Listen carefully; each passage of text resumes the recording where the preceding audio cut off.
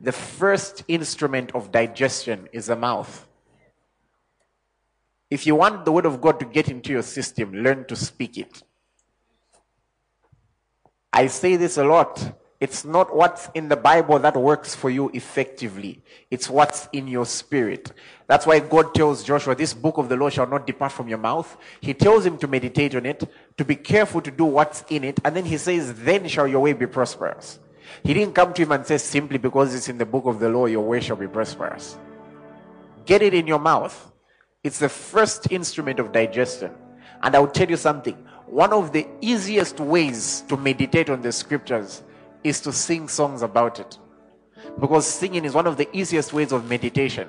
The day you realize that, you be careful about which songs you sing.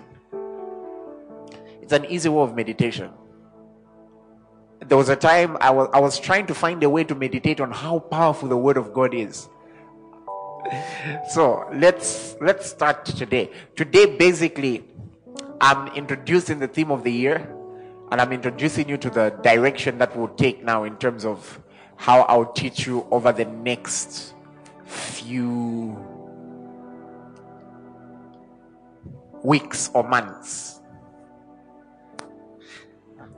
By the time I'm done with you, I said by the time I'm done with you. Okay. You may be listening to me right now and you're not saved. Today is the day you're getting born again. You may be listening to me and maybe you've never really grown much in the faith. You've been shaky, up, down, up, down. You may be listening to me and you're struggling. You may be listening to me and you're good. You may be listening to me and you're very strong. Whatever the case, by the time I'm done with you,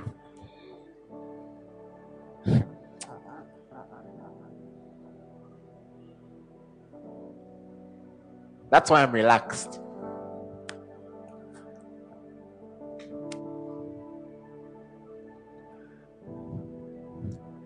If you know anyone in the corporate belt, you can tell them I'll be coming in February. I'll be on the corporate belt to establish the ministry there. And the weeks when I'm not around, I'm still resident pastor here, so this is my main base. The weeks when I'm not around, they are great and anointed people that will be teaching. Listen to them and honor God's word in them by showing up. Don't be one of those people who travels with the pastor. I'm not talking about physically traveling with the pastor. There are people who, when you travel, they travel with you. I was just shocked that there were one or two people who went to Kenya with me. I just couldn't see them. They were in the spirit. Don't be one of those. Otherwise, the day you come back, we'll do something. So let's begin.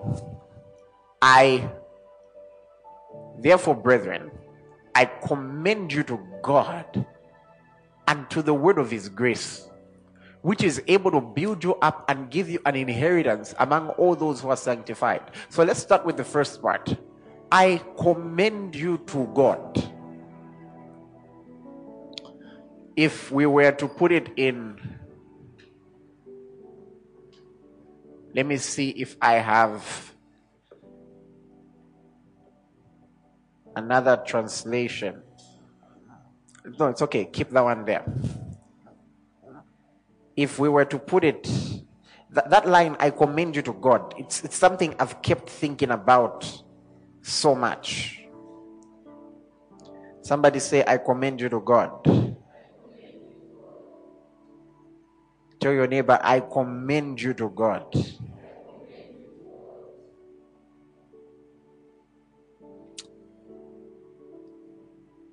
How would you put it? Can you imagine? Paul was about to depart. This was his final speech. These people that he was talking to, are you aware that Paul was probably never going to see them again?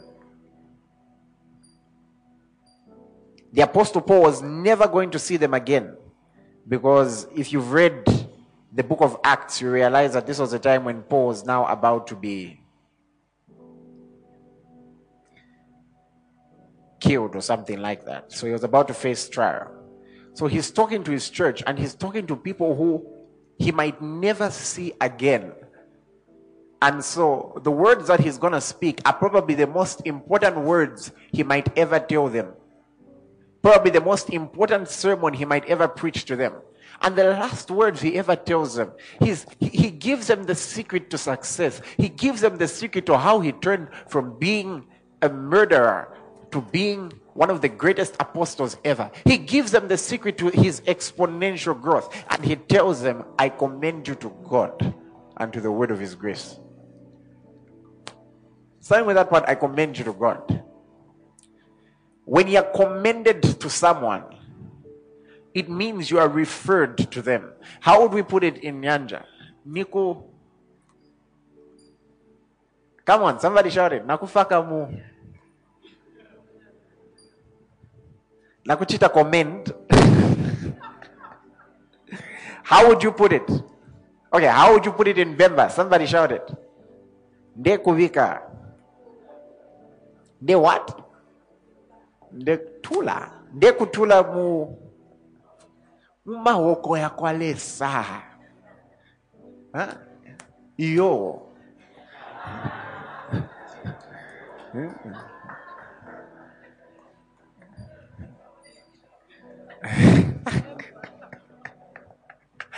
Okay, so you can imagine somebody saying, I'm putting you in this one's hands.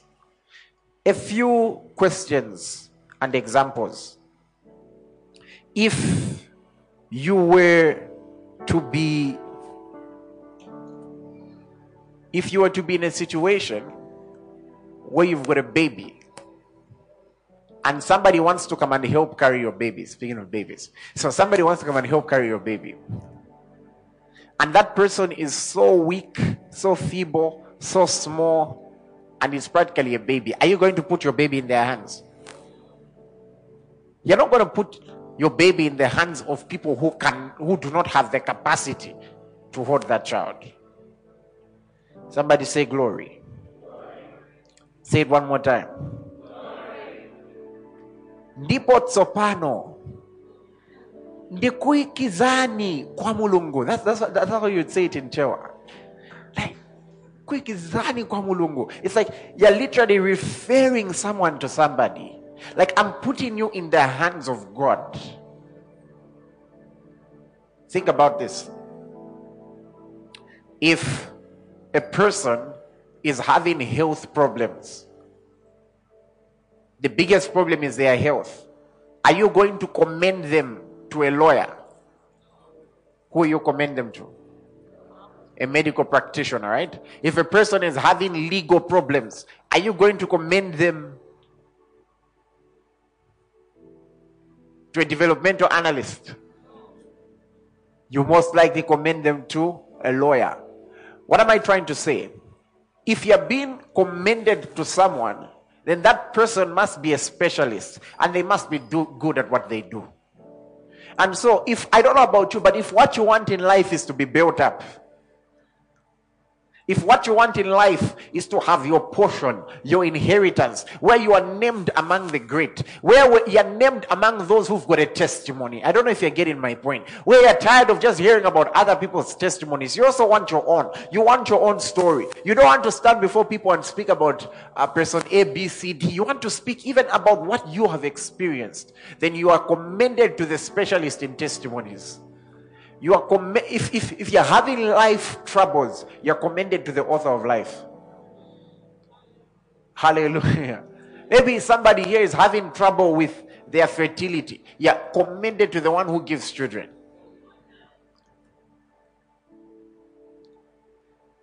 You're having trouble, you're struggling to find a proper mate. You're commended to the one who brought Eve to Adam. I don't know if you're getting my point.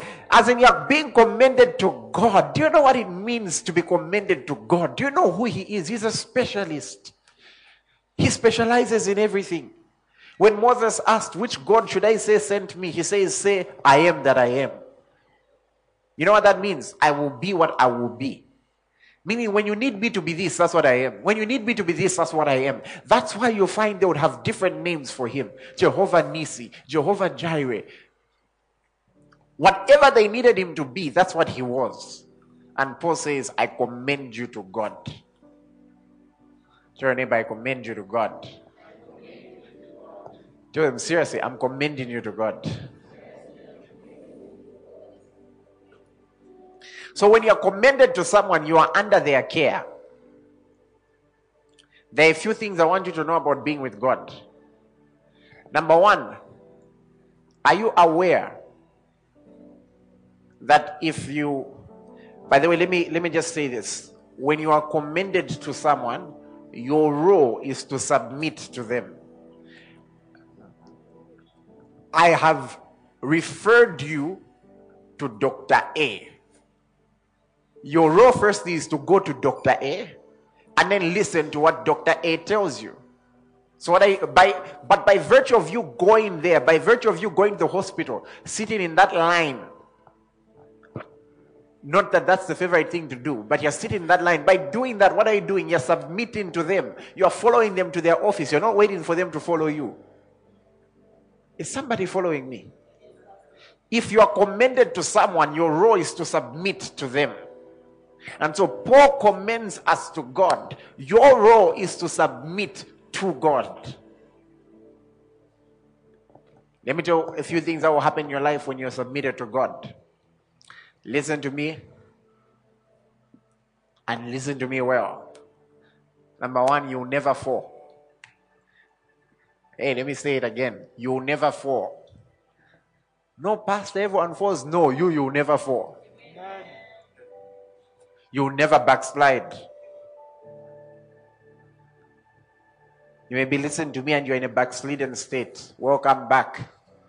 You're not going back again. The prodigal son didn't leave again. I said you'll never fall. Let me show you. Jude, verse 24. Jude only has one chapter, so we don't usually call out the chapter. Jude, verse 24. Now to him who is able to keep you from stumbling and present you faultless before the presence of his glory with exceeding joy. This God we are commending you to is able to keep you from stumbling. You can live a life where you never fall. That's why, remember when I taught you on the lesser truths and the higher truths, eh? You can't live your whole life by a righteous man shall fall 7 times and he shall rise again. And then you are on your 9th time. You can't live your life based on that law. No, you can't. You can go for a higher law. You can go for being the one who's that righteous one who's entrusted himself before God, who is able to keep him from falling, to keep him from stumbling.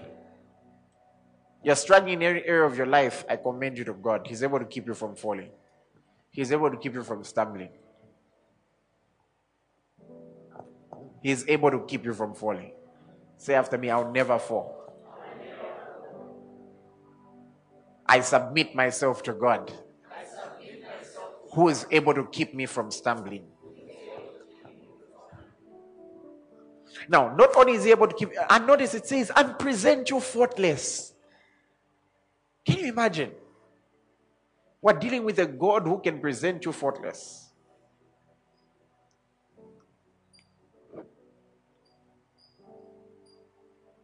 What else can this God do for you? Ephesians 3 verse 20.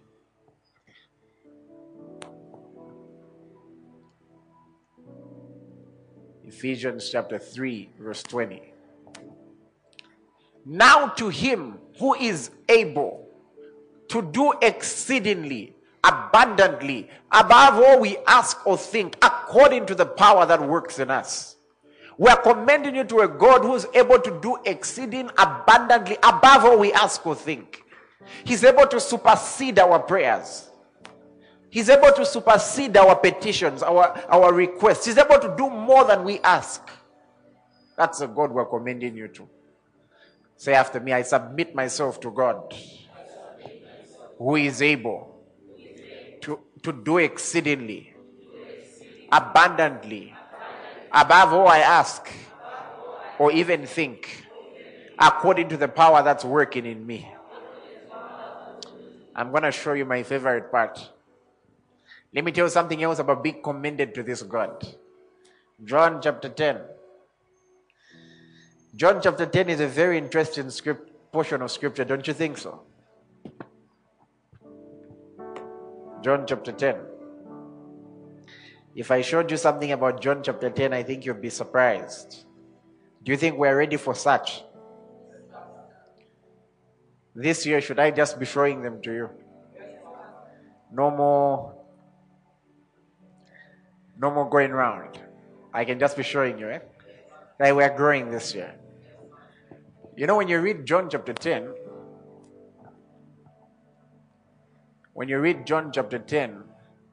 and verse 10,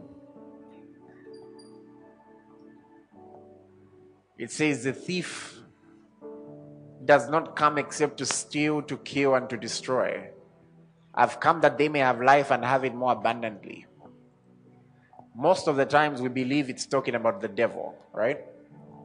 And I understand that because Satan is a thief. So most likely these are his attributes. But are you aware that in the context of the scripture, he was not talking about the devil? Have you ever read the context? He was talking about false teachers. Look, stand. He was talking about false teachers. Read the context. Read it from the first part. He's talking about bad shepherds. Then he talks about how other people come but not through the door. And that thief comes to kill, steal, and destroy. One of Satan's greatest agents in this world, Peter did warn us that there were false prophets in those days, just as there will be false teachers among you. And many people are on the lookout for false prophets, but they're not on the lookout for false teachers. A false teacher can rob you out of what God has given you. Can imagine a false teacher can make you pay for what God has freely given you. Can rob you out of your inheritance by not giving you the word of his grace.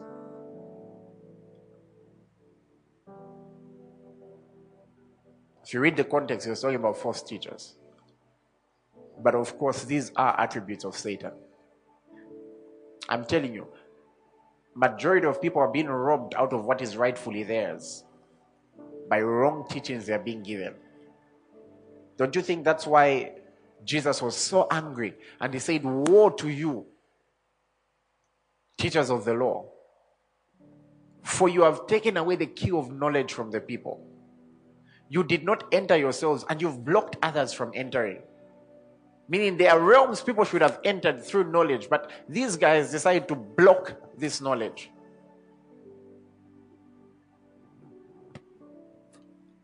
Now I want us to see something about being commended to God. Something that really blesses me. John chapter 10. And I want us to read verse 27. He says, my sheep hear my voice and I know them, and they follow me. Somebody say, I hear his voice. Say it again, I hear his voice. Now I want you to look at the next verse. And I give them eternal life. Say it, I have eternal life. Now the Greek word for eternal life is the word Zoe. So in our teachings, if you hear us talking about Zoe, we are talking about eternal life. And the proper definition is the life of God. So he gives us the same life God has. He gives us the life of God. Say it, I have eternal life. Say it again, I have eternal life. So he says, I give them eternal life and they shall never perish. Never. They shall never perish. The Greek word for never means never. Somebody say they shall never perish. Then it says, and I want you to see this, oh my. Neither shall anyone snatch them out of my hand. Why? My Father who has given them to me is greater than all, and no one is able to snatch them out of my Father's hand.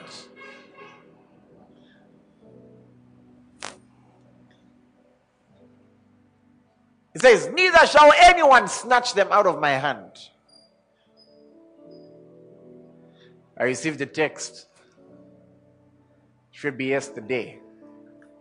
And somebody was very concerned because somebody had given out their name and number to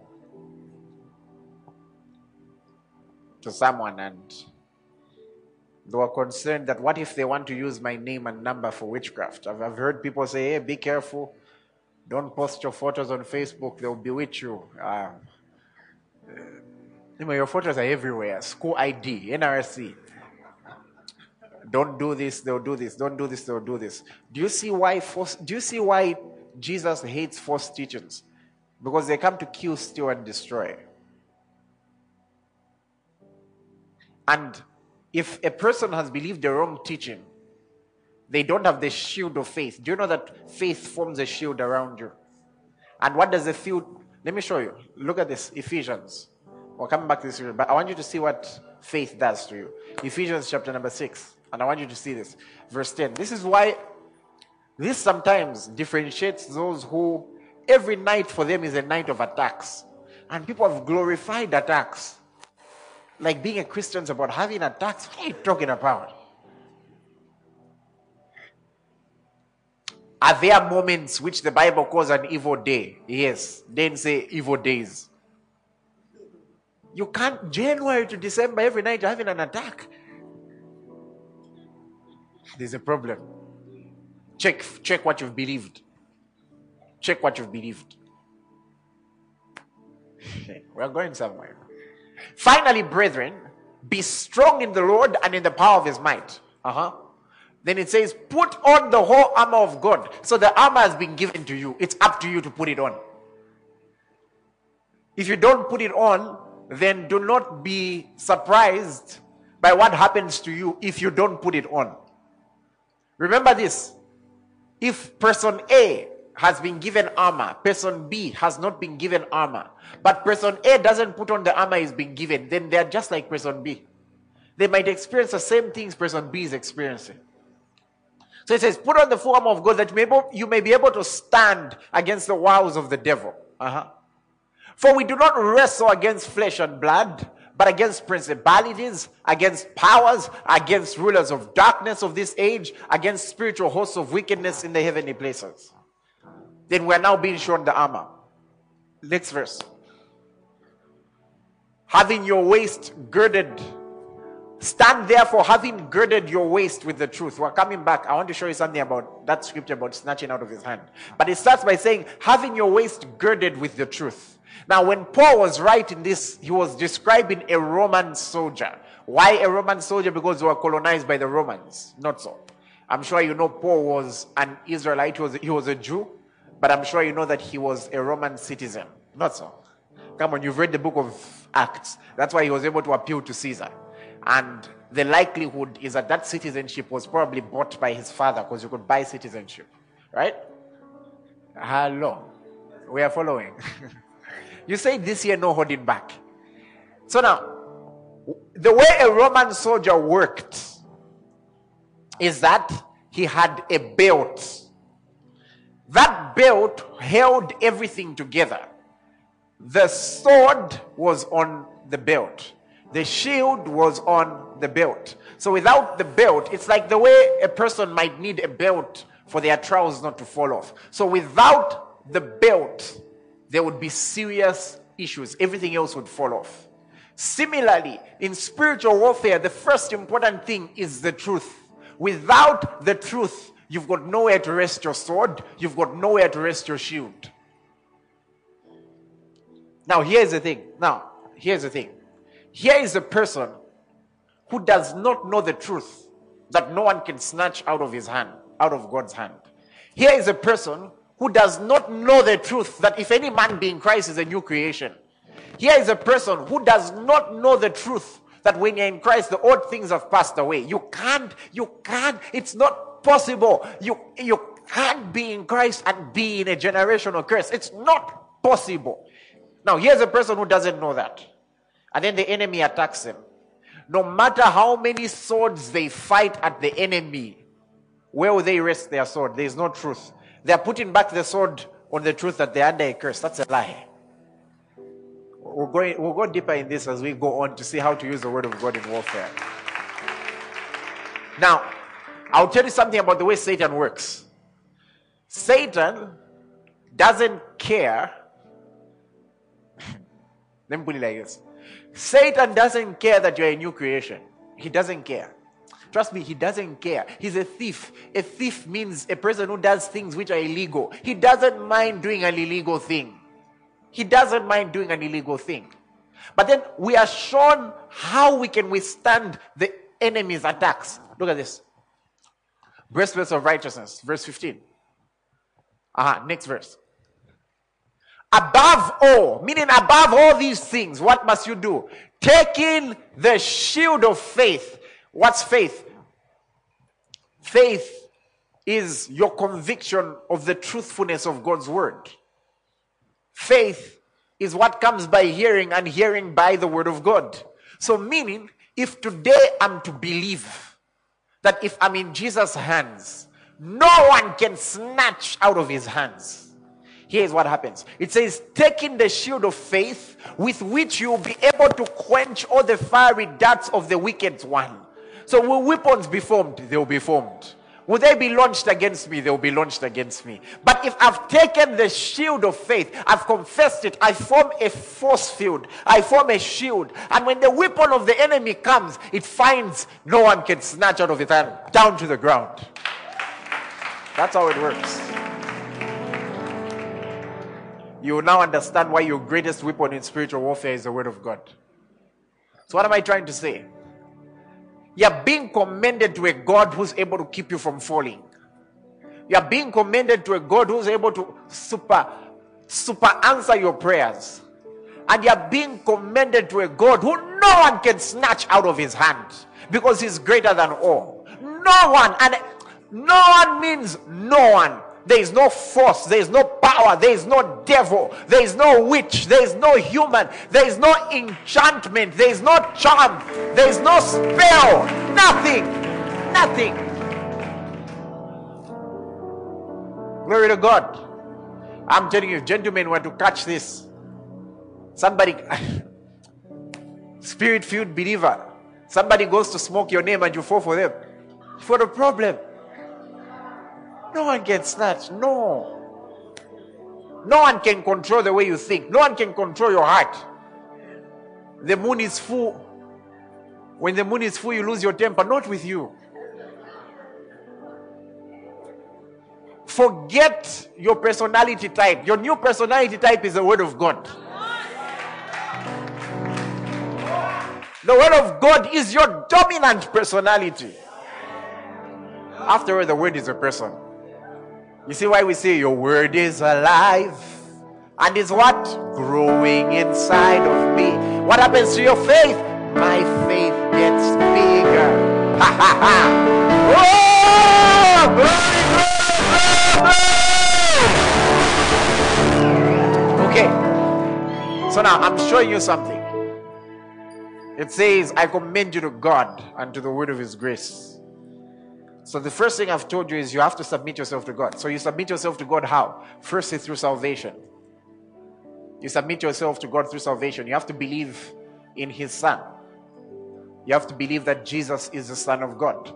You have to confess Jesus as your master. You have to submit yourself to God through salvation. Give me 1 Timothy chapter 2 verse 4. It shows you what God's desire is. It says, who desires all men to be saved. So meaning the first aspect of submission is salvation. If I may ask, are we all born again? Don't answer for your neighbor. Just ask them, ask.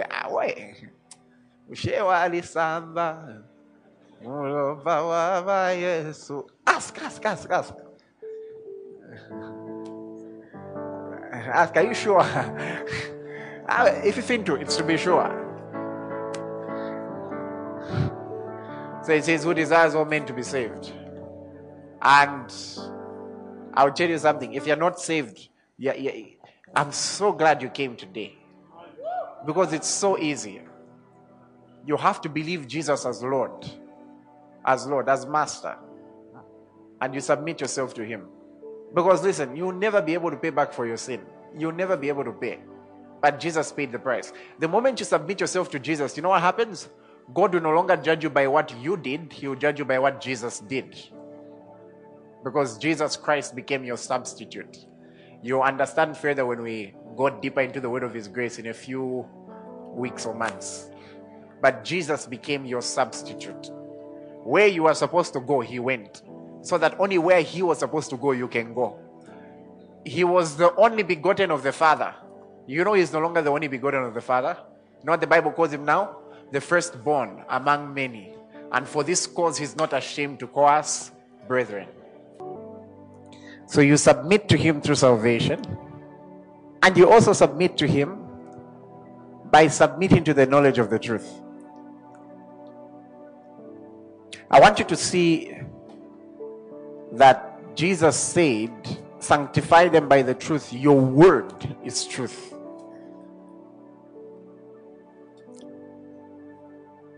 Allow me to say, ladies and gentlemen,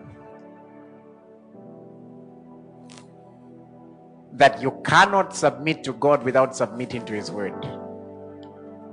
Just hold on for now. No keyboard. You cannot submit to God without submitting to His word. So let's go back to that doctor example. Here is a person, they've been told, I commend you to Dr. A, who is a specialist in that issue. That person goes to Dr. A, and the moment so they've done the first part, they've gone to Dr. A, they've submitted. Then the moment Dr. A starts speaking, they put on headsets. There will be a problem there because they've not submitted to the word. And then after Dr. A after they speak and the doctor has spoken and they've put on headsets, they are given a prescription, they tear it up and go decide their own dosage. Where it's supposed to be 1 per day, they are taking 15 per morning. At so that I recover fast.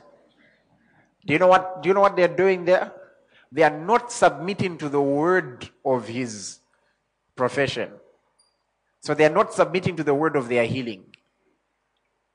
So it's ignorance. It's wrong. You cannot claim to be submitting to God. Oh Lord, I surrender all to you. I surrender to you when you're not knowing and listening to His word. Then you're not submitting to God. You just like Him. Let me go on. Jesus made a statement that bothered me. Have you ever seen the book of Ecclesiastes where Solomon said, I've seen an error under the sun? And he talks about different errors. Now, I want you to see a statement Jesus made. There was a time Jesus was asked about, you give me Mark 12:24. There was a time Jesus was asked about this woman who married 7 men. She finished the entire line of brothers. All of them, she was not conceiving for them. And they were all dying. And then she died after all 7 brothers finished. Oh, now that one is a pattern. There I can accept. She finished the entire lineage, 7. Now look at what it says. Give me the King James. He says, do you not therefore err, because you know not the scriptures, neither the power of God? So what's the source of error? When you don't know the scriptures, you don't know the power of God. Give me the Amplified. Is this not where you wander out of the way and go wrong? Because you know neither the scriptures nor the power of God. The source of error is when you don't know the scriptures, you don't know the power of God. And now Paul commends us to God and to the word of his grace. So we're not just visiting the specialist, we're also hearing what the specialist has to say. And sometimes that's the biggest problem we have. We're very good at speaking, not very good at hearing what they have to say to us. Even with counseling, if you get an opportunity to be counseled over any matter, don't just speak, listen. If all you do is speak and not listen, then it's not counseling, it's venting. And there's a difference.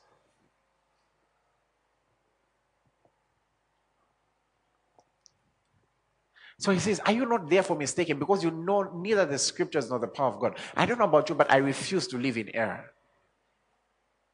I refuse to be mistaken or go wrong or wander off in any area. I choose to know the scriptures. So your mindset must yield to God's mindset. Don't, and this here will teach you how to understand the Bible. You can't live your whole life staying comfortable with, anyway, his ways are not my ways. His thoughts are not my thoughts. How do you live your life from there? As though you're John the Baptist, who the Bible says there was no greater prophet than John the Baptist, but the least in the kingdom of God is greater than him.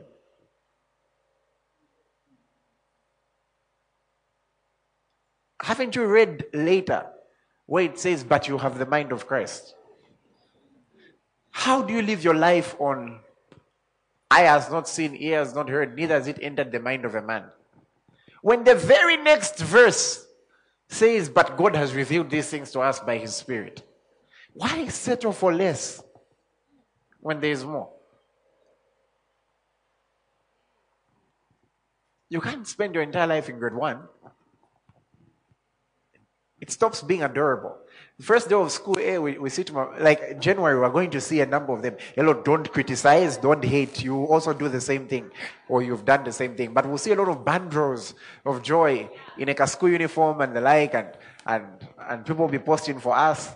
Others graduate. You know, I've seen people graduating from pre-grade to grade 1 with a gown and all the. Praise God. Private schools are they are making it. Yeah, so I would love to attend a graduation ceremony. Do they graduate like with merits, credits, distinctions? I have no idea. But anyways, so you see people graduating from pre-grade to grade 1 and all that kind of stuff. But eventually, but for some reason you don't see anybody posting their 15-year-old child who's entering grade 1. Because at that stage, it's not really adorable. It may not be that adorable anymore.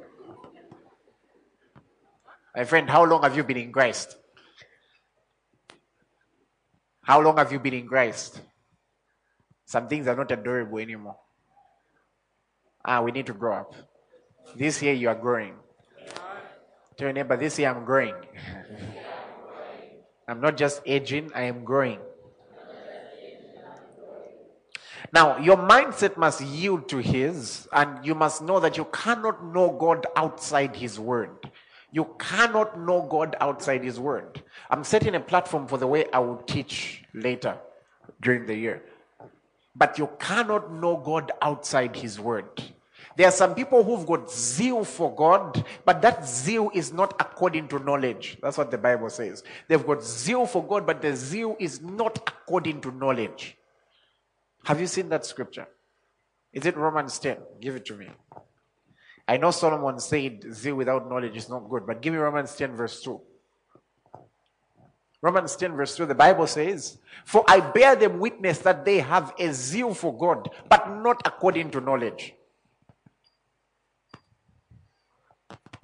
Remember Proverbs 1:28. Give it to me. What does it say? "Then they will call on me, but I won't answer. They will seek me diligently, but they won't find me." Why? Next verse, "Because they hated knowledge." Go back to Romans 10 verse 2.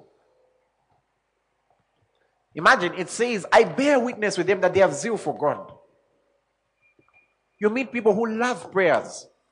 They love being in fellowship. But that zeal is not according to knowledge. They've not upgraded. They've not matched up their zeal with knowledge.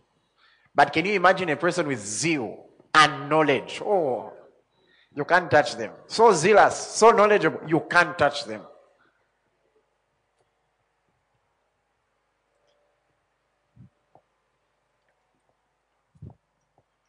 The same passion that you express when singing, "Umutima wandi Yahweh, demi fwaya." Are you also flying him in the scriptures? Or in a 5-minute song? Oh yes, I said it. Then is it really flying him? Or you just like singing about him? I mean, if the flying him, if they're searching for him, can't lead you to open the scriptures. We've given you Proverbs challenge. Just read us 1 chapter per day. If they're searching for him, can't lead you to open the scriptures, there's a problem. If it can't lead you to pay attention during a sermon, then there's a problem.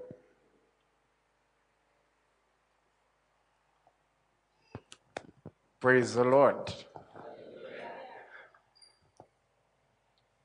You have to be at a place where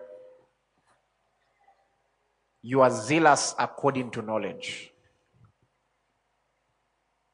Give me Matthew 6:33. I want the Amplified. The Bible says, "But aim at, strive after, first of all, his kingdom and his righteousness." Look at what it says about his righteousness. What does it mean? His way of doing and being right. And then all these things taken together will be given to you besides.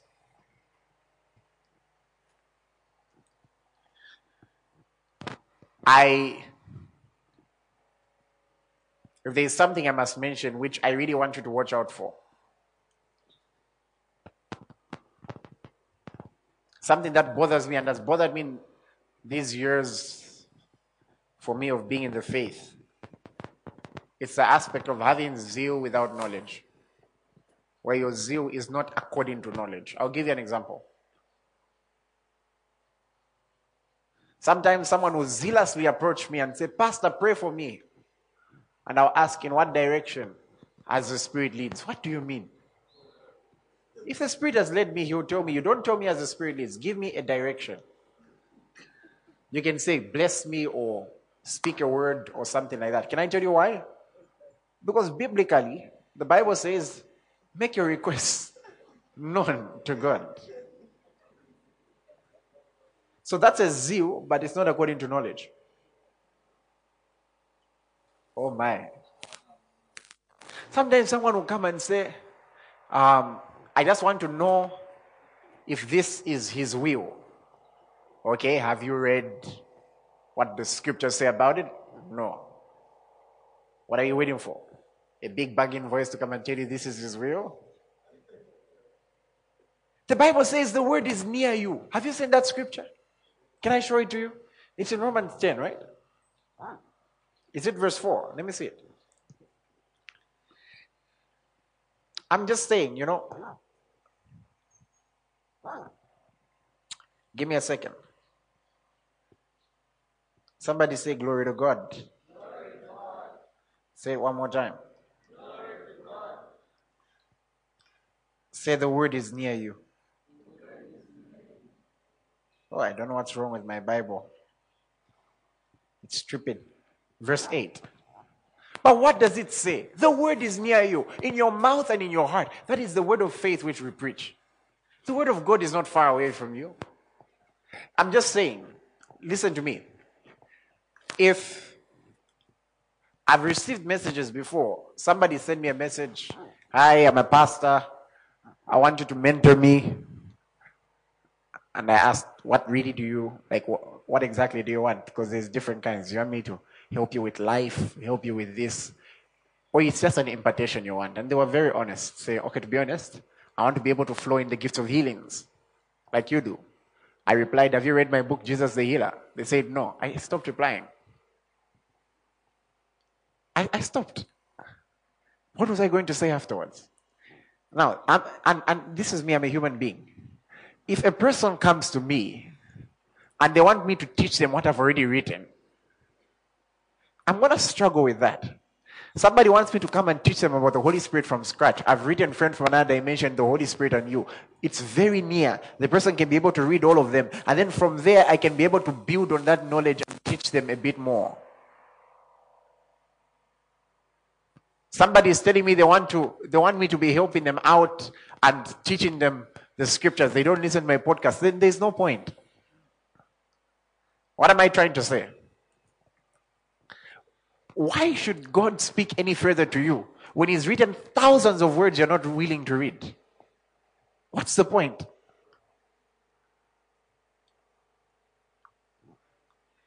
Listen. What do you expect a voice from heaven to say concerning, let's say, whether your relationship is the right one or not, if you're not even reading what the biblical standards of a right one or not is?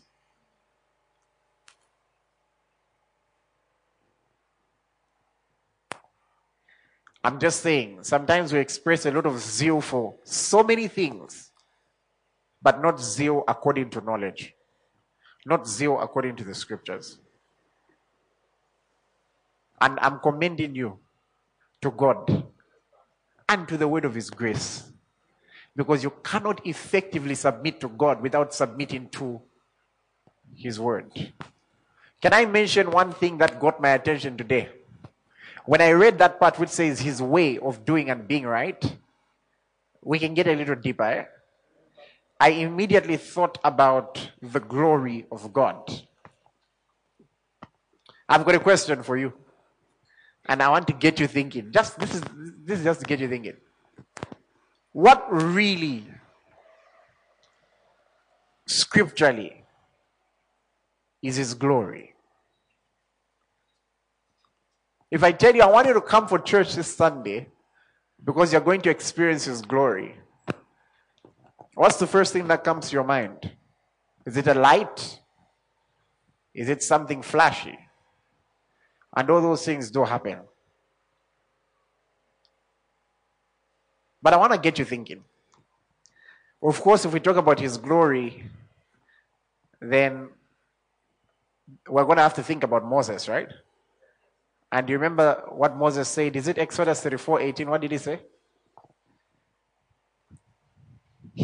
Moses made a very simple request. What was it? Verse 8. Is it?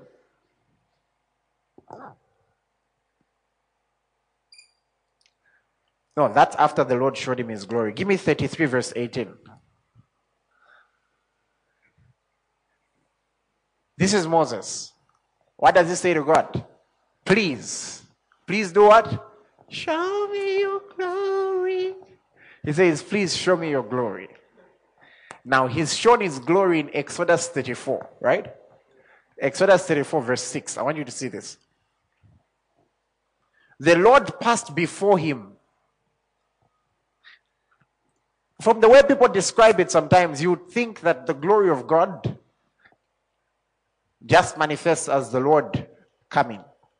But interestingly, there was a voice in the experience. Interestingly, there were words in the experience. Notice, He says, the Lord passed before him and proclaimed. To proclaim is to preach. And what did he preach? He said, the Lord, God, merciful and gracious, long-suffering, and abounding in goodness and truth. Keeping mercy for thousands, forgiving iniquity and transgression and sin, by no means clearing the guilty, visiting the iniquity of fathers upon children and the children's children to the third and fourth generation. What happened? He learned about God. He learned about God. He learned who God is.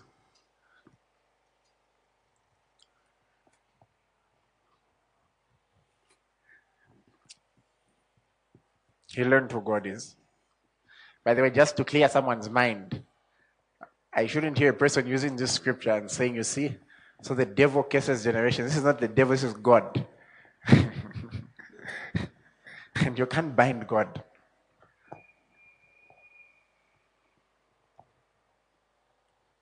Praise God for Jesus, who through him we have generations forgiven. But here's my point. The day Moses was shown God's glory, some of us focus on whatever he may have seen or not seen.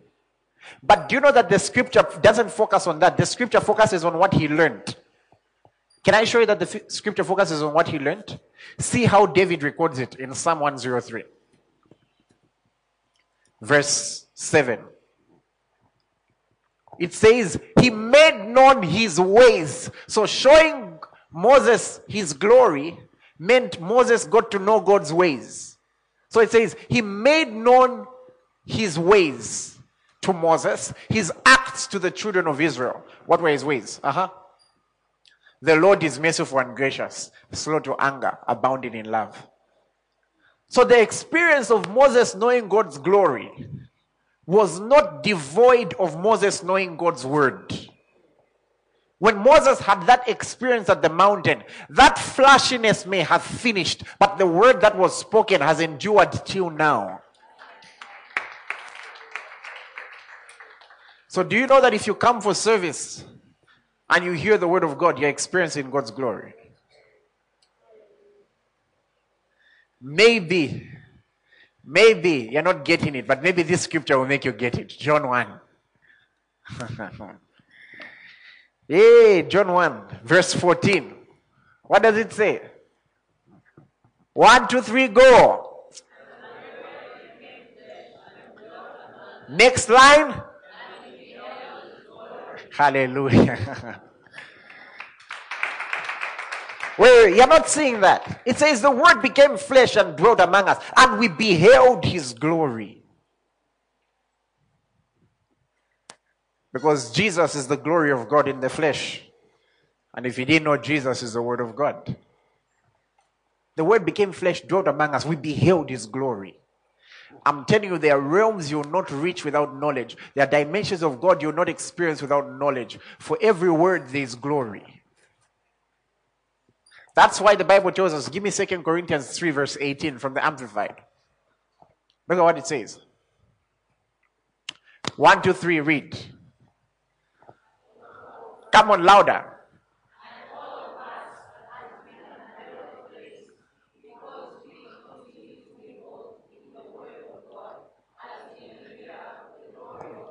Hallelujah.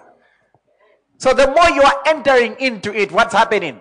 You are beholding the glory of God. And then what happens when you behold the glory of God? You transform into the one who you are beholding. You transform into the one who you are beholding. A relationship with God does not exist in a vacuum. You can't say, I'll not be reading the scriptures, but I'll be spending 3 hours in his presence. Doing what? You relate in what context when you don't know his word? That's why people go to the mountain and come back with other things. They thought God is found in the mountain, not knowing that the word is near you, in your heart and in your mouth, which is this message of faith that we have preached. Not knowing that you can search for God in the scriptures. Not knowing that in the beginning was the word. And the word was with God. And the word was God. So if you want to know him who's been from the beginning, and he says, I write to you fathers because you have known him from the beginning. Meaning, what do they know? They know his word.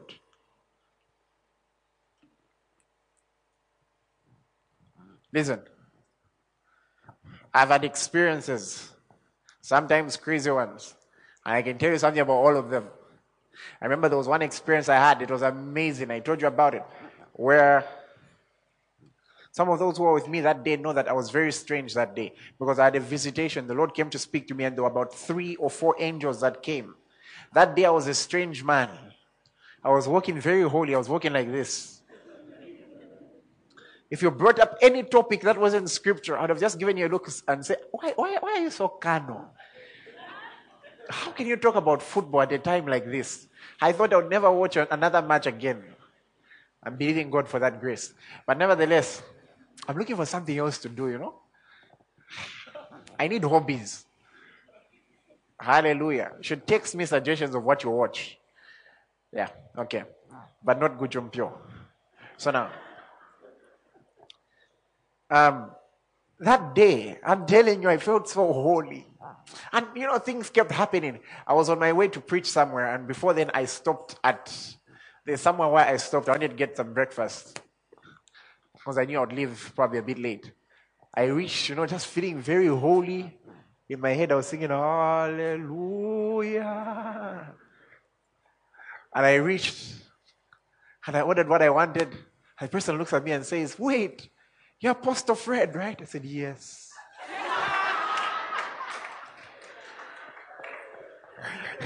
And the person says, you don't have to pay. We are paying for everything. And I'm thinking, why didn't I get more?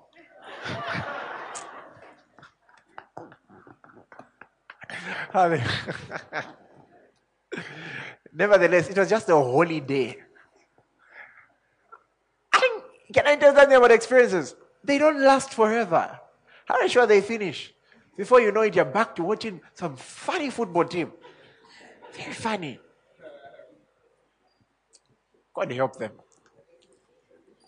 What am I trying to say? No matter how many experiences you have, it doesn't last forever. But there is something that endures forever. His word endures forever. His word endures forever. Somebody say his word endures forever. So get the word behind the experience. Get the word behind the experience. And when you do that, what keeps happening to you? You are transforming more and more into his likeness. And remember, that's our aim, unto the perfect man. So this year, our focus will be a lot on that second part, the word of his grace. Because we know what it's able to do. It's able to build you up and give you your inheritance among those who are sanctified. That's our focus, the word of his grace. I'm telling you something. If your desire is to know God, if your desire is to grow up spiritually, if your desire is to dominate all spheres of the world by the word of God, you're in the right place. You may be here and you're having problems with your mind. Maybe your mind thinks a certain way. You may be here and you're having problems.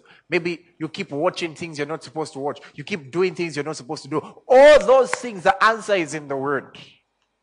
Listen what the Message translation says of Acts 20 verse 32.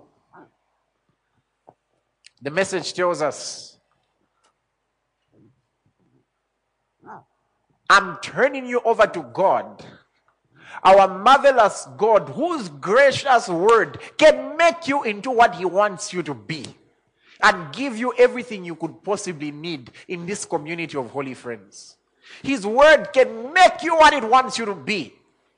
Somebody may be saying, Apostle, exponential growth. You don't know my life. Me, whenever I try something, it doesn't work. I'm commending you to God and his word about your exponential growth.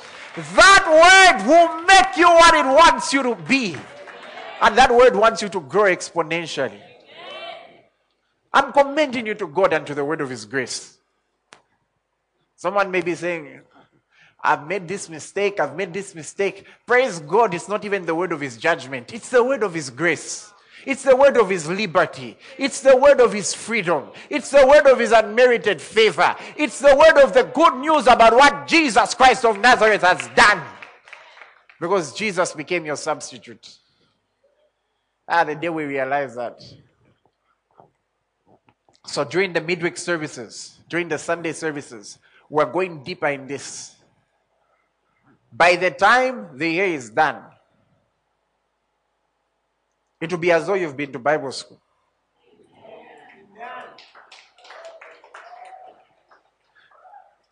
No devil will be able to stand before you. You know too much. No sickness will be able to stand before you. You know too much. And remember the word, as it grows, what does it do? It prevails. As it grows, what does it do? It prevails. That's Acts 19:20. It says, so mightily grew the word and prevailed. It's going to become the dominant thought pattern. It will be the dominant. No, I received these genes from my father. Well, there's a bigger father who's given you other genes. Are you aware that the word of God is your father? Do you know that? Are you aware of that? 1 Peter 1:23. Is it 1 Peter 1:23 or 2 Peter 1:23? Let's try the first. Having been born again, not of corruptible seed, but incorruptible. I don't know if there was something wrong with the genes you were born with. Maybe the genes you were born with had something that was corrupted. Maybe it brought about allergies. It brought about sickness. It brought about, I don't know. Maybe there are certain things that you carried in that seed. But guess what? You've been born again. You've been born for the second time. You've been born anew. And you've been born not of corruptible seed, but incorruptible. How? Through the word of God, which abides forever. So if you want to know how you are and how you function, you have to go back to the manual. They teach you biology not because they opened your body.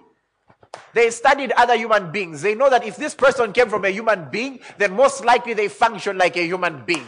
So if you want to study a new creation, if you want to study a believer in Christ, you have to open up God. Hallelujah. And guess what he's done? And Jesus has opened himself up. Why? Because he's the word. And he opened up his flesh to us. In the scriptures, he's opened himself up to us.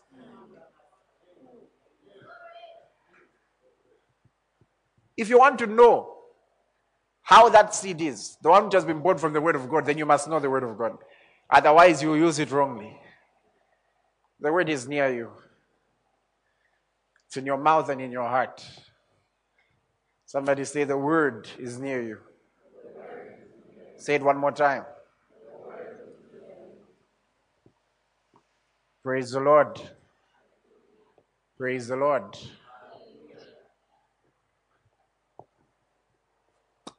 I will not go further than this today.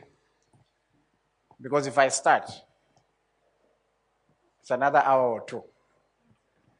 So today I will not start.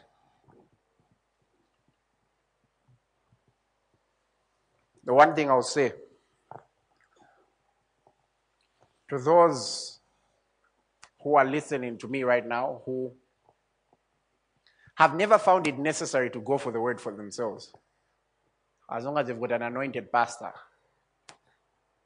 wisdom is crying out to you. For those who've been reading Proverbs, what is wisdom saying? In Proverbs 1, is it 21? What is wisdom saying? How long? How long? She cries out. Next verse. Wisdom is crying, how long, you simple ones, would you love simplicity? How long will you love simple sermons where I just tell you have a car? How long? Come on, I should spend 2 hours telling you have a car when I can tell you what you have in Christ, which can produce 15 cars. How long will you love simplicity? How long will you be a believer who doesn't know the definition of simple words like righteousness and holy? How long will you be a believer who doesn't know what it means to be sanctified, to be glorified, to be justified? Not for so long, as you're paying attention this year. All those things will go through. Imagine where we go through all these spiritual truths. I leave you with this word today. How long? How long? How long?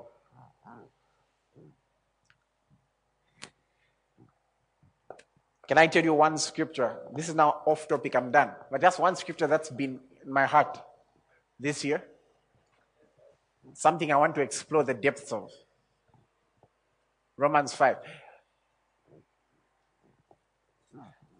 How many of you are like me who don't like having issues with people?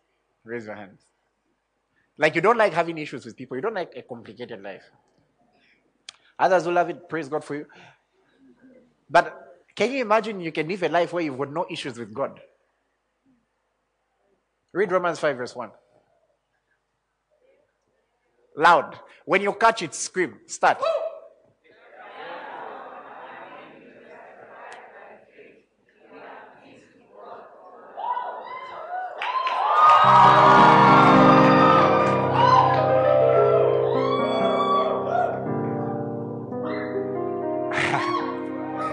Can you imagine? My grandparents, I'm using them as a figure of speech. Their iniquity, if there was any, cannot affect my relationship with God. Can you imagine everything I did before cannot affect my relationship with God? Because I have peace with God through our Lord Jesus Christ. Do anybody have peace with God?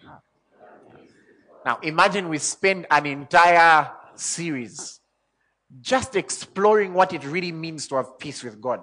And we know that grace and peace is multiplied through knowledge. So meaning even the grace to experience the benefits of peace with God will be more manifest because we have...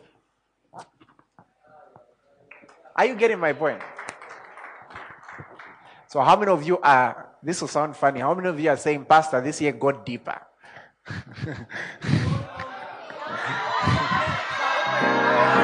How many are saying, let's go yonder this year?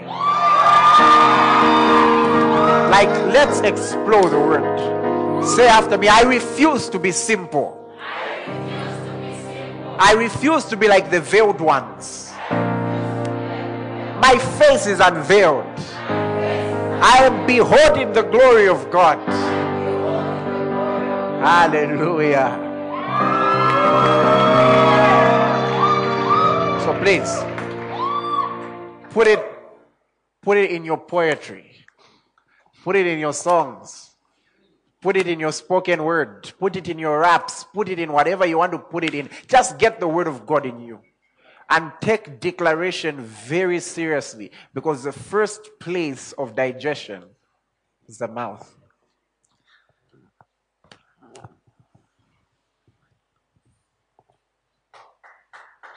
We are done.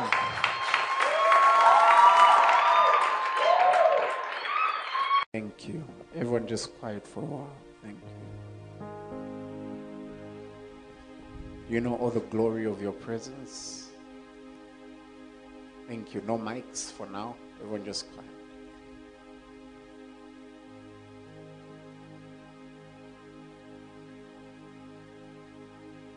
Is Jesus. Strings, please.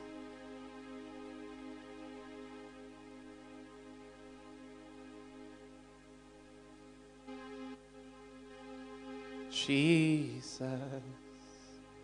awesome and glorious, you've made in us your temple, for we are born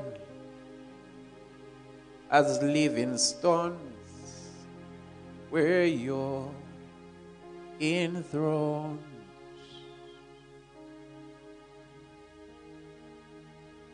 Lord, as you rose from death in power, come rise within our worship. Come rise upon this place. Let the eyes that saw you raise clothe us in your glory.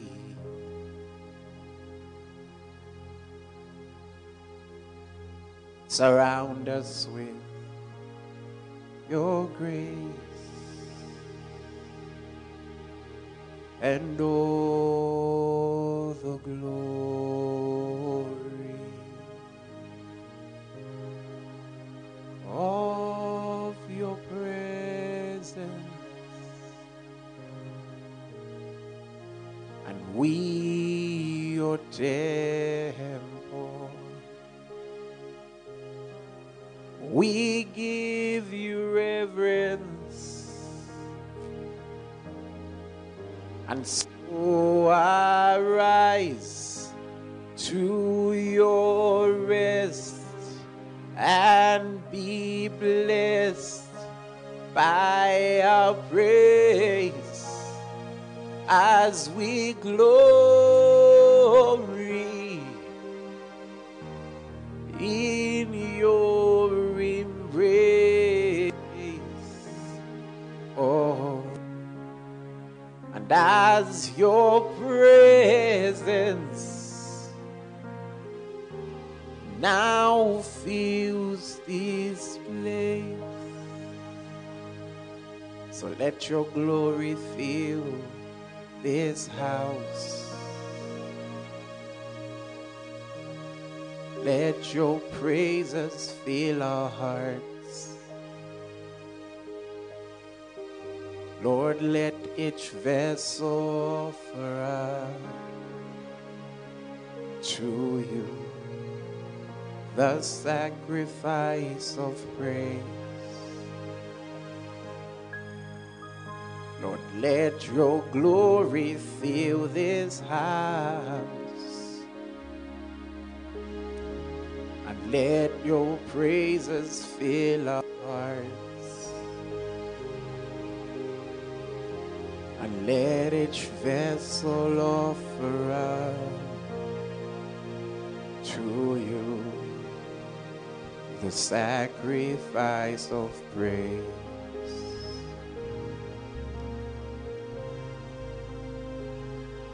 For I love you, Lord, and I lift my voice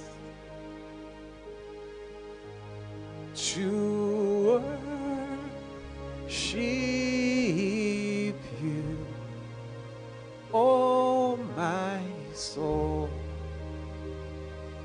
Rejoice and take joy, my King,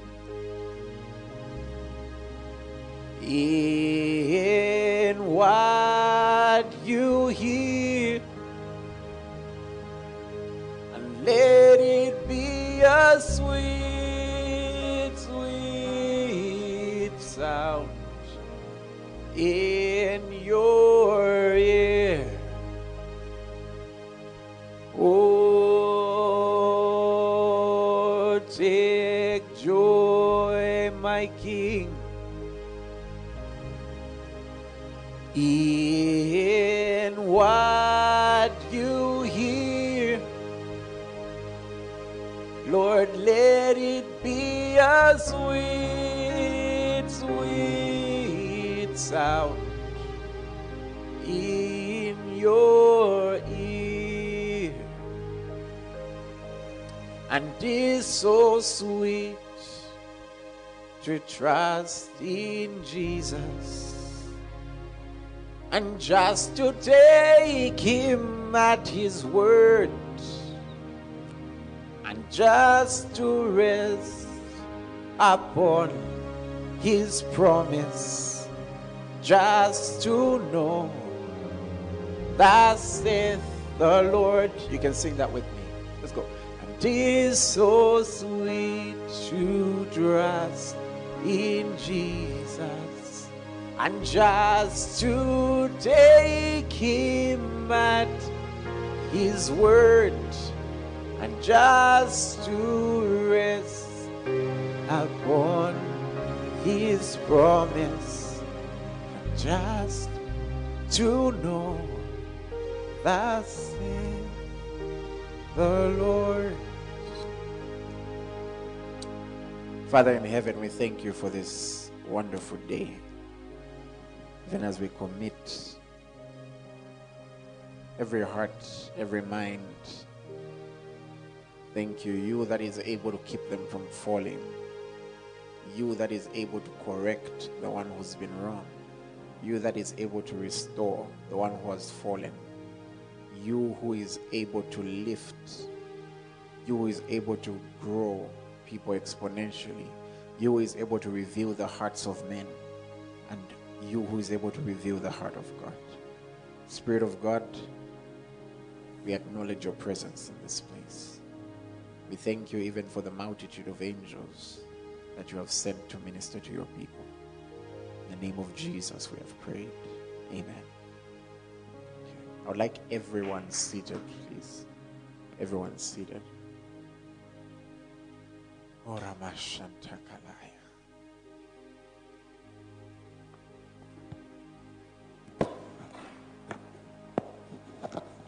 Am I meeting some of you for the first time this year? If I'm meeting you for the first time this year, say, yeah. You can say Happy New Year to me. Those I'm meeting for the first time, that is. Okay. I want you to find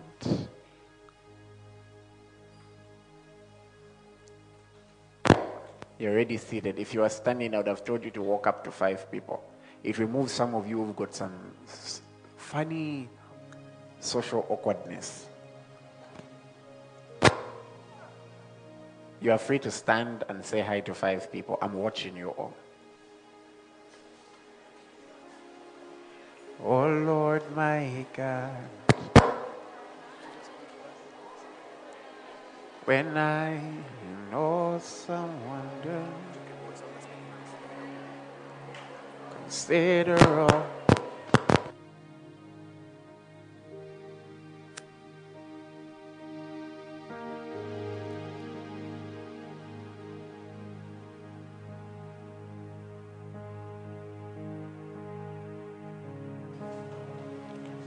The roaring thunder, thy power throughout the universe display.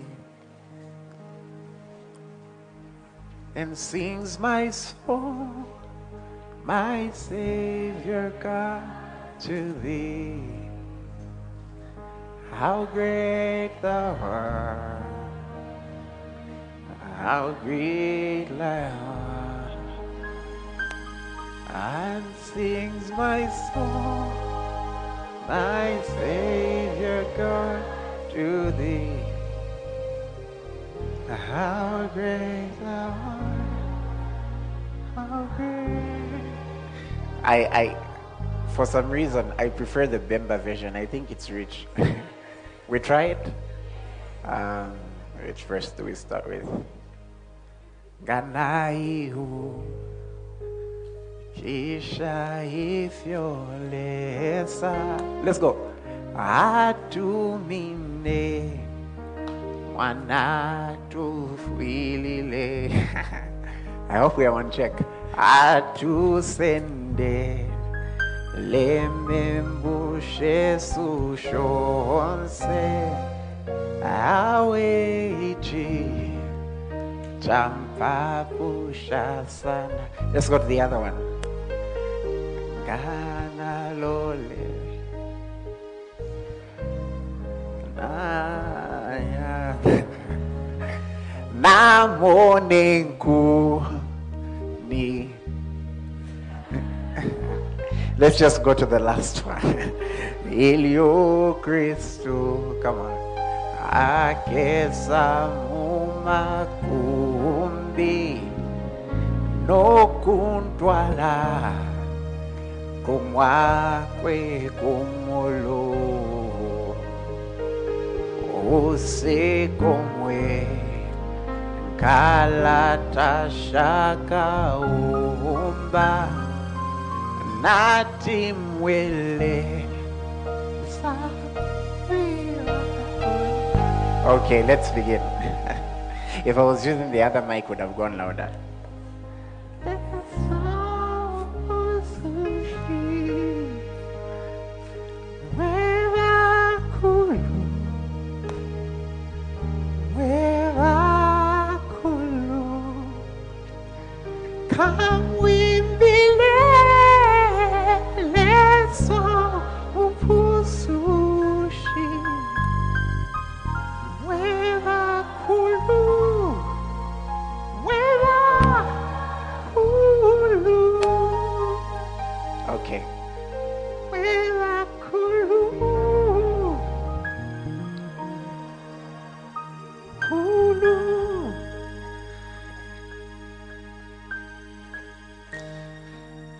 Praise the Lord. I want you to make a prayer just before I begin. Just speak to him and tell him that you are ready for everything that he has for you. Just speak to him. Praise the Lord. Praise the Lord.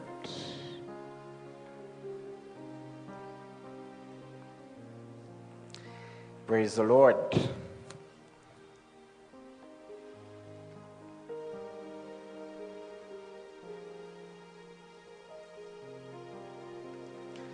Today's service will be a bit different.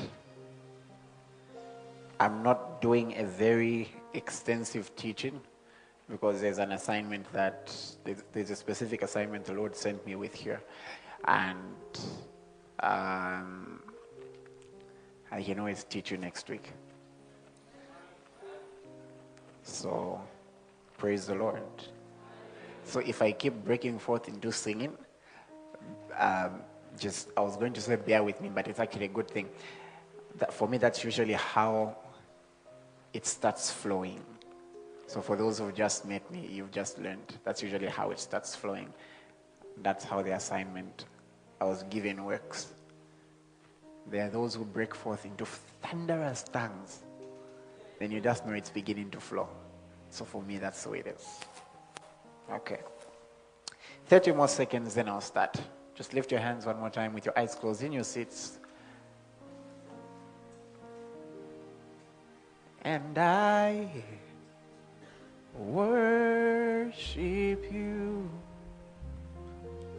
with all my heart. With all my heart. Lord, I worship you with all my heart. With all my heart. Praise the Lord. Let's begin. I had a very interesting experience a few days ago. And it was interesting. And I'm going to share it with you. If there's something that I'm praying all of us get to grasp, it's that be free before your God. The Bible says, being justified by faith, we have peace with our Lord Jesus Christ. Be free with him. Be free in his presence. Such atmospheres shouldn't be strange for you. Praise the Lord. Praise the Lord. It shouldn't be strange. Usually when an atmosphere like this is strange for you, it's either you've not really experienced it or there is something your heart is condemning you about. That's why if you want to enjoy the presence of God, make sure everything in your life is aligned. Otherwise, when his presence comes, you'll always be feeling like the worst person. That's what happened with Isaiah. The moment he experienced his presence, he said, woe is me. Imagine he said, cursed is me. Because my tongue is unclean. But then God had come with a solution. And so even as you're in this place, there's a solution. Praise the Lord. I had an experience about a few days ago. I've forgotten the day really. Could have been Tuesday or Wednesday. I would have to see if I wrote it down. And it's what inspired the direction that we'll take today.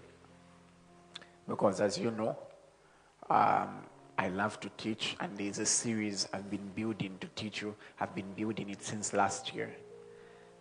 But maybe next week.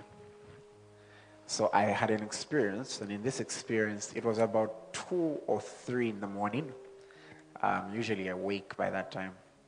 I'm awake usually up to 2 or 3. When your devices are busy the whole day and you have to attend to people the whole day, you need to find your own me time. So usually for me, it's very early in the morning. Also because I know myself, once I sleep, I remember when I was in high school, and there was that period of high school where you're experimenting your methods of studying.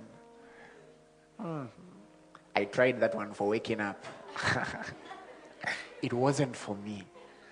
I remember I would wake up at 3 or 4, actually not even 4, 4 or 5, and I would be with my sister, and she's concentrating.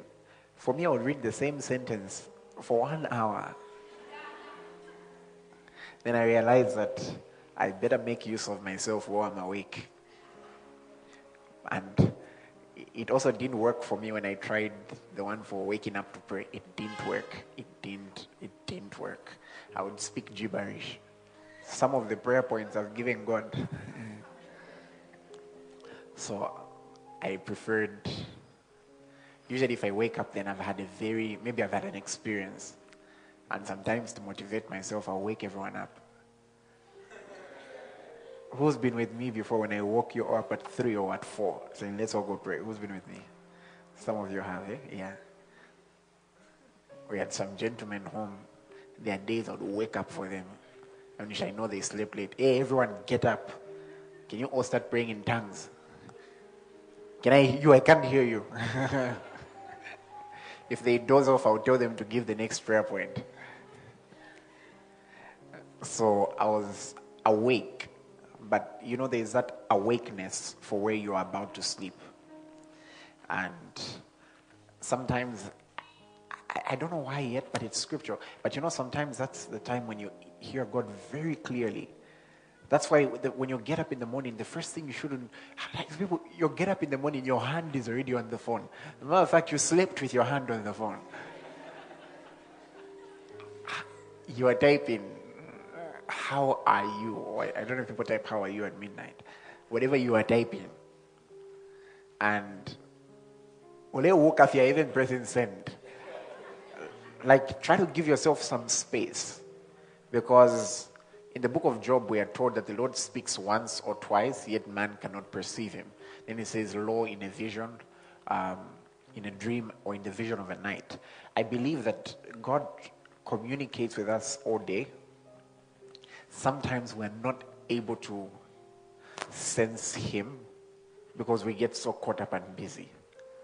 So sometimes what happens is that when you go to bed, your spirit man, sometimes it comes directly from your spirit man. Your spirit man will communicate a message to you. And that's why sometimes that message will come in form of a dream which only you can understand. Because your spirit knows you. So sometimes your spirit will communicate it using figures and actions that only you can understand. But then there are times it's directly from God, and he usually uses symbols that everyone can understand. Let me give you an example. There was a time I had a dream, and that dream had to do with my former school, and that was meaning something. He was trying to talk to me about foundations. But if somebody else here who was at St. Mary's dreamt about material boys, it wouldn't mean the same thing. So that's something that only I can understand because my spirit knows me. So there are times where it's like you receive a text and you read it in your own voice. Unless there's some people here who, when you receive a text, you read all your messages in people's voices. You even start imitating. But then on the other hand, if I'm to have a vision like the one Joseph had, which had to do with the sun, the moon, and the stars, whether you are Chinese, whether you're Russian, it probably has a similar symbolic meaning. I hope you're understanding my point. Praise the Lord. So, it's about 2 or so, and all of a sudden, the date was December 31st, 2020. Like it just passed in a flash. It was December 31st, 2020. And by the way, the vision lasted half a second. It's like the whole year flashed in half a second. So, I'm like, then the moment, boom, the vision was done, a voice spoke very loudly. And that voice said, teach me to number my days that I may obtain a heart of wisdom. And that's a scripture, by the way. That's Psalm chapter 90. Psalm 90, verse 12. So teach us to number our days that we may gain a heart of wisdom. Majority of people are lacking in the wisdom of life because they've not learned to number their days. We are going further.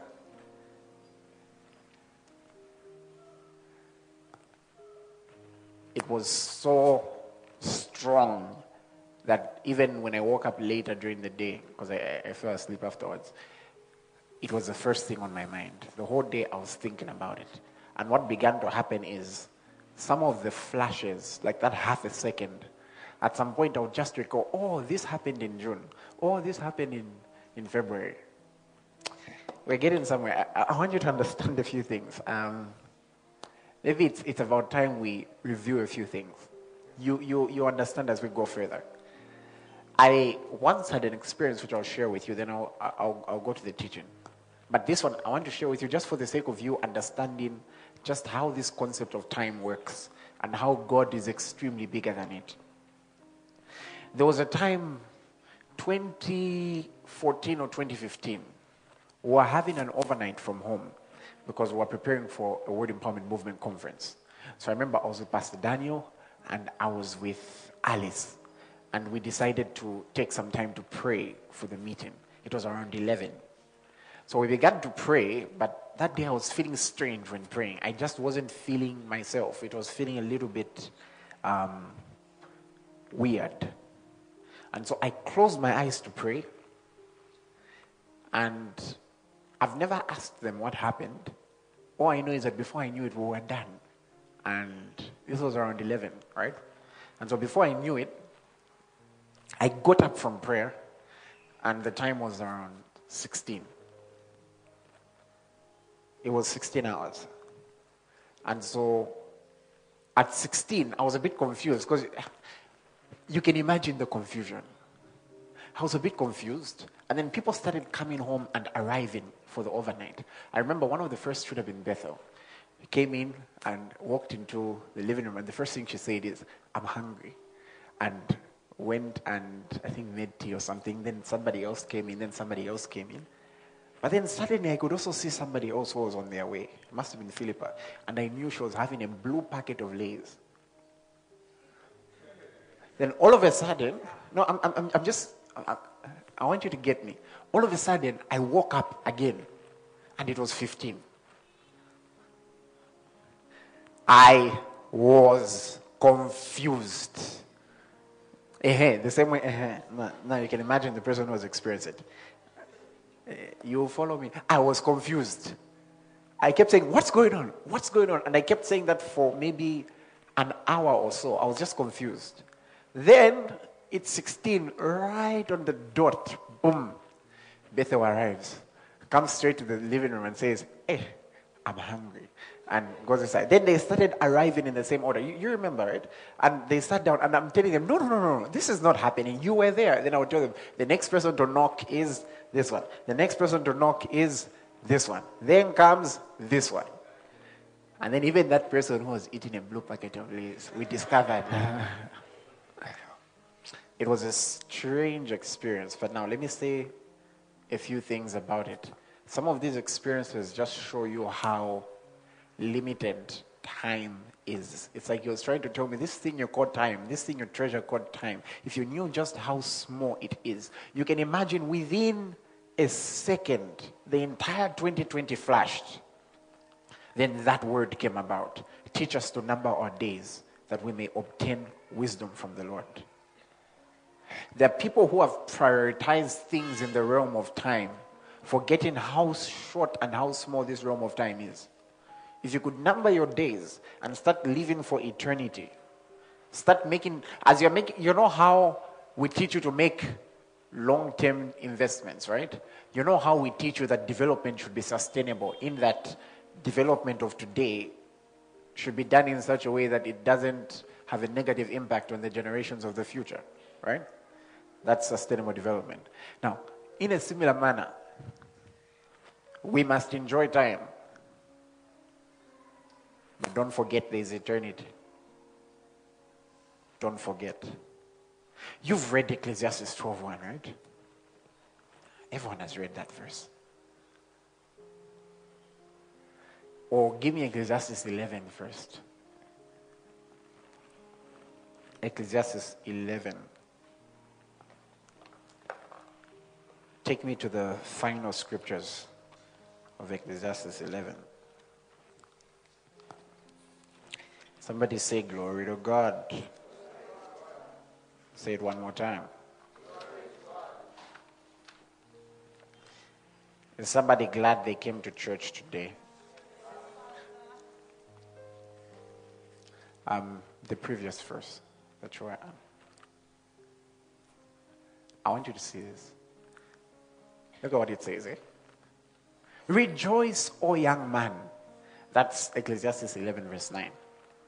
Rejoice, O young man, in your youth.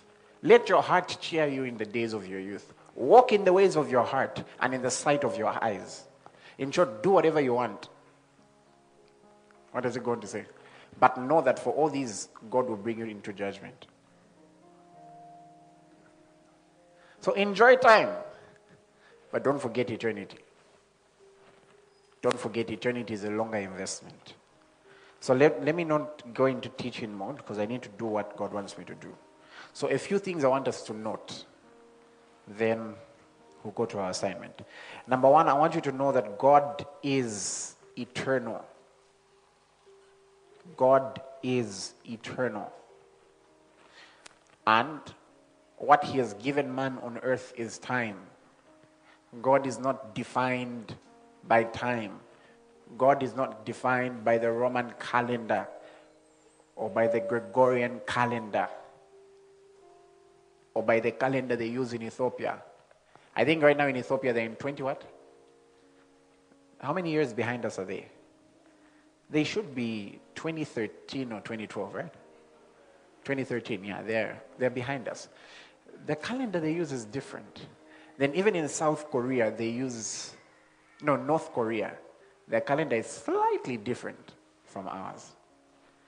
God is not defined by those things. God is bigger than time. God is bigger than time. Praise the Lord. So I want us to see Ecclesiastes chapter 3, verse 11. Ecclesiastes 3, verse 11. The Bible says he has made everything beautiful in its time. And also he puts eternity in their hearts, except no one can find out the work God has done from the beginning to the end. This is a burden God has given man. Scripturally, I think if you read from the Message translation, it calls it a burden. Let me see the Message.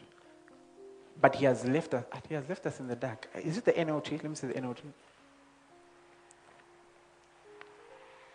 Okay. It's another version I should have been reading. And it says he has planted eternity in the human heart. Okay? Except that no one can find out the work that God does from the beginning to the end. Now from the Amplified, you'll see it better. He has made everything beautiful in its time. He also has planted eternity in men's hearts and minds. What's that? A divinely implanted sense of a purpose, working through the ages, which nothing under the sun but God alone can satisfy. So what God has done to the human hearts is that he's placed something in you called eternity. That's why no matter how many physical things you try to satisfy it with, it's never satisfied. It's never satisfied. Because the only thing that can satisfy the human heart is eternity. If there is eternity in people's hearts, then the only thing that can satisfy it is eternal life. Not so. It takes eternity to fill up eternity. And so I want us to note those things. Wisdom comes when you count your days. What that means is when you realize that time is actually part of something bigger called eternity, you grow wise. Praise the Lord. When you realize that time is part of something bigger called eternity, you grow wise. Haven't we been seeking after wisdom? We have, eh? So scripturally, wisdom will grow when you realize that time is part of something bigger called eternity. Other things I want you to know. So despite the fact that God is eternal, he chooses specific times on earth to do certain things on earth. Don't you remember he stated in his word that for as long as the earth remains, what will happen? Seed time and harvest, sowing and reaping. So meaning God, and when he created the stars and the sun and the like, didn't he say these are for seasons? So just as there are physical seasons, God does appoint seasons. That's why if you read, if you read in the book of Galatians, is it 4:6, where it says, in the fullness of time, the Son of God was manifest. There was a specific time that was appointed for that, and that time was not 2020. And I find it interesting that the world, no matter how much they try to run away from Jesus, they just can't. Even time is measured by Jesus. Before Christ, after death. Come on. He's the one. Okay. So having known that he does choose specific times, I also want you to know that the year 2020 is not a mystery to God. The Bible says a day is like 1,000 is like a day. For me, it was like half a second. This year is not a mystery to God. This year is not complicated for God. It's not a mysterious thing. This year is not strange to God.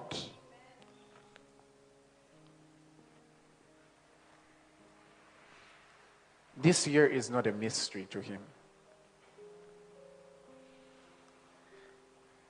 There is nothing that can surprise him. It has already passed. It's not a mystery. Stop waiting for what the year holds. Let's go on. You understand, sir? So this year is not a mystery to God. This year is not complicated to God. Therefore, this year should not be a mystery to a child of God.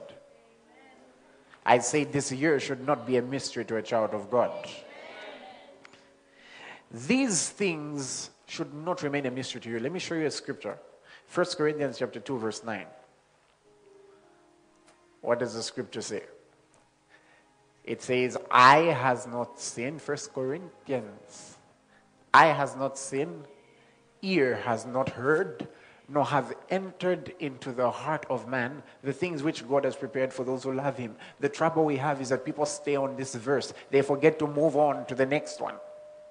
So this verse presents life as a mystery. But the next one says, but God has revealed them to us through his Spirit. For the Spirit searches all things, yes, the deep things of God. Somebody say, God has revealed them to us. Someone here may be asking, I don't know what the year holds. Are you serious? You already know what it holds. It holds exponential growth. He's revealed it to us. He's revealed it. It's already been laid clear. If you're not careful, you will spend up to July searching. But God makes it easier for us. He makes it easier because he uses a tool which is called the prophetic. God uses the prophetic to make it easier. He uses the prophetic to demystify certain things. Amos chapter 3 verse 7. We're building, eh? Amos 3 verse 7.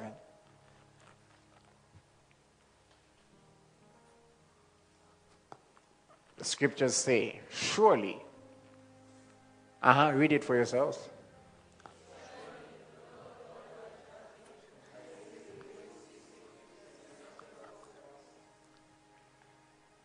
Can we read it with more conviction?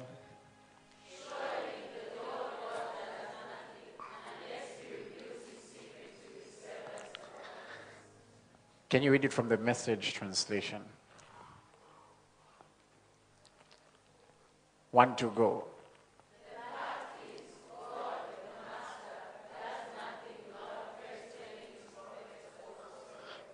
Your entire 2020, the story has already been told. Listen, it's already been told. God, the prophetic is God's primary instrument of change because it's his nature. Have you ever read Hebrews 11 verse 4? Hebrews 11 verse 4. In the 1 verse 3.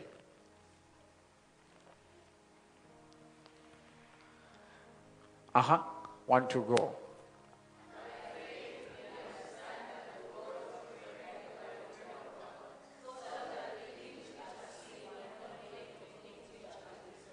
Now, I want you to imagine this.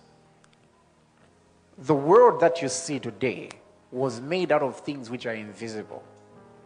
And we understand by faith that this world was made by the word of God. And if you've read Genesis 1, you see that what thing God would do is that he would speak. That's prophetic. That's prophetic. So meaning if he speaks to his servant, the prophets, they're not coming to your life to come and confirm it. No. That's too low for what the prophetic does. Let me give you an example. Imagine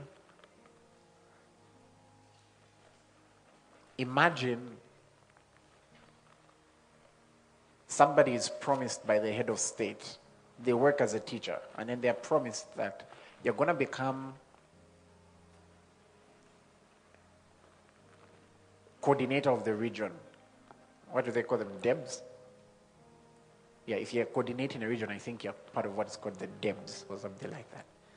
And so you're told you're going to be coordinator of the region. You already know it. When the Minister of Education is sent and he calls you, he's not calling you to confirm what you know. That's not primarily what it is. Of course, if you know it, it's confirmation. He's been sent to make it legal. I don't know if you're getting my point. He's been sent to establish it. So when a word is spoken over your life, it's creating your world. The same way the world was created by words. When a word is spoken, it's creating your world.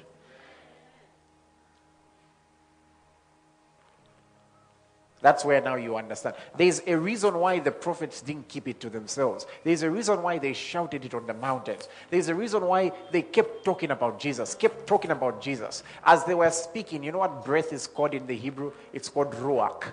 They kept speaking, there was ruach. Speaking, there was ruach. And then one day an angel goes to Mary and says, you're going to have a child. And she says, how will this child come? And the angel says, the Ruach HaKodesh. You see that? They kept speaking Ruach. And all of a sudden, the Ruach HaKodesh was going to come.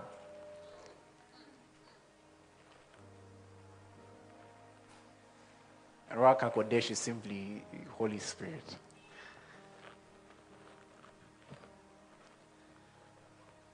So, I remember I learned something from my pastor, and it blew me away. He was saying, the angel Gabriel comes to Mary. And when Mary asked how these things be, the angel explained where he's from. He's from the presence of God. That angel was a messenger. And yet the word that he spoke carried the same potency. Can you imagine? The word that he spoke had the same ability, had the same power. I remember when were graduating. When we had our graduation recently, the president was supposed to be the guest of honor. And he sent someone on his behalf.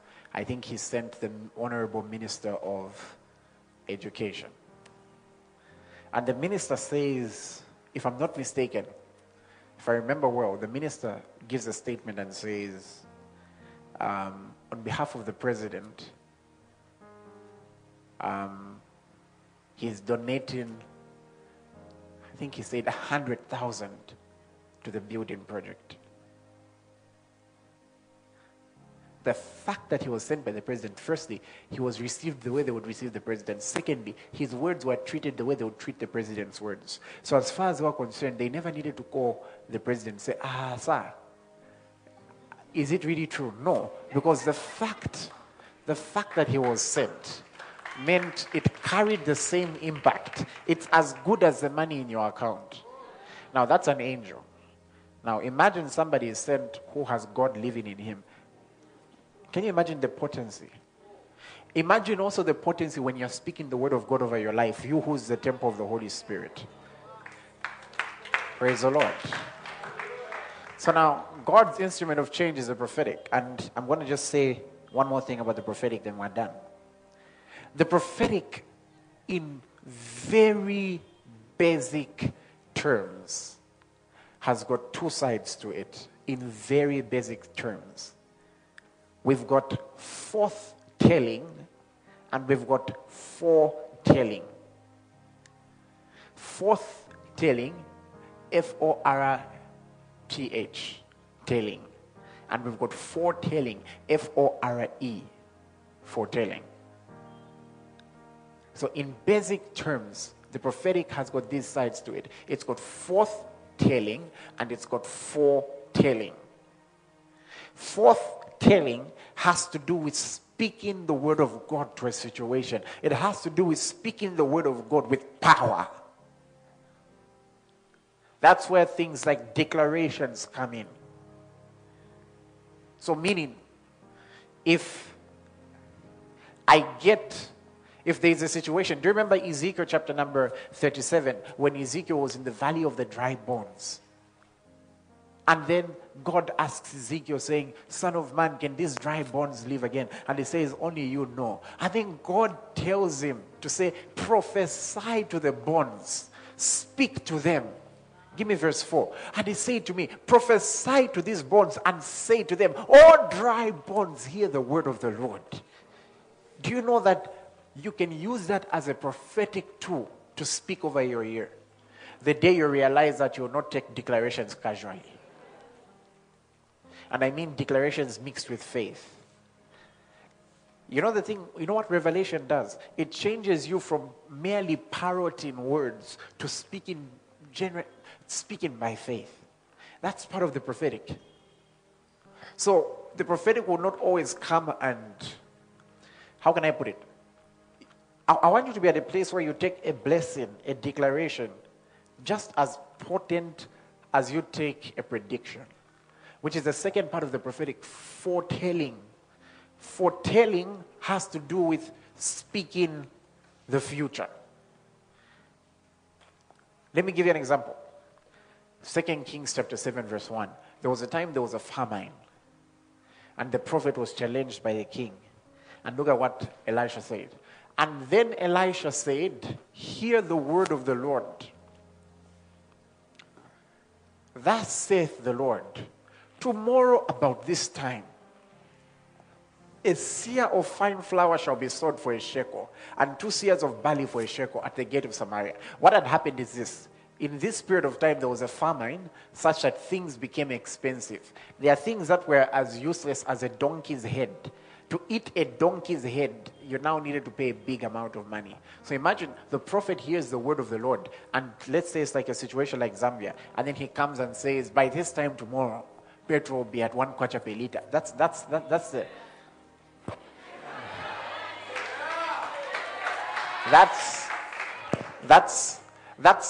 the caliber of word that came. So there's forthtelling, there's foretelling. They're speaking the word of God with power. And there's a predictive word. Praise the Lord. I said, praise the Lord. Praise the Lord. So we are in an atmosphere of revelation. For some, the Lord might give me a word about you. I mean a specific one. Others, He'll give it to you. You know what you do? You speak it forth with power.